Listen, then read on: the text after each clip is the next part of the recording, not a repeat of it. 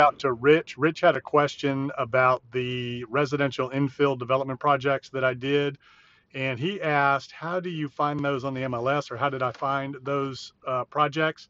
So one way is to reach out to realtors, let them know what you're looking for, what it is you want to do, and tell them that you're looking for either lots within existing neighborhoods, fully built out subdivisions, and you're looking for some vacant lots that you can build houses on, or if a house is sitting on multiple lots or has multiple lots with it, or it could be a house that has an extra large property and you can do a boundary line, what's called a boundary line adjustment, where you just move the property line over one way or the other to generate an extra lot.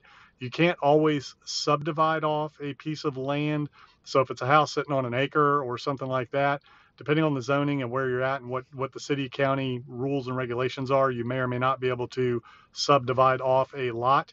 But some areas you can, some areas you can just move the property line. Let's say it's a house that's sitting on a lot and then it's got an extra lot with it that's not wide enough to build a house. You might be able to adjust that property line. That's a simple survey and recordation process depending on where you're located and what the requirements are. Basically, what you want to do is you want to generate a relationship with realtors, or if you're a realtor yourself and you have MLS access, whenever properties come on the market in the area that you're interested in, take a really close look at it, see how much land it comes with, read the notes. A lot of times the realtors will make a note in the MLS listing, excuse me, in the MLS listing if it has extra lots or enough land to be subdivided. So those are the things you want to look for. Is you want to look for a house that's sitting on multiple lots that are already platted, already in the tax records as buildable existing lots. You can tear the structure down and then redevelop, build back on those individual lots that are already platted, already recorded as lots. That's what I did on the two projects that I showed you, where all I did was tear down one structure that was already sitting on recorded buildable lots. And then on the other one, it was the same thing. It was a house that just had two buildable lots next to it, and they sold the whole thing as a package. And again, that was a creative deal because they needed money to build a new house. I was willing to give them money for their deposit on the new home, let them stay in the house and rent while their house was being built. And then they turned the property over to me. I inspected it, released the rest of the money once they moved out of the house.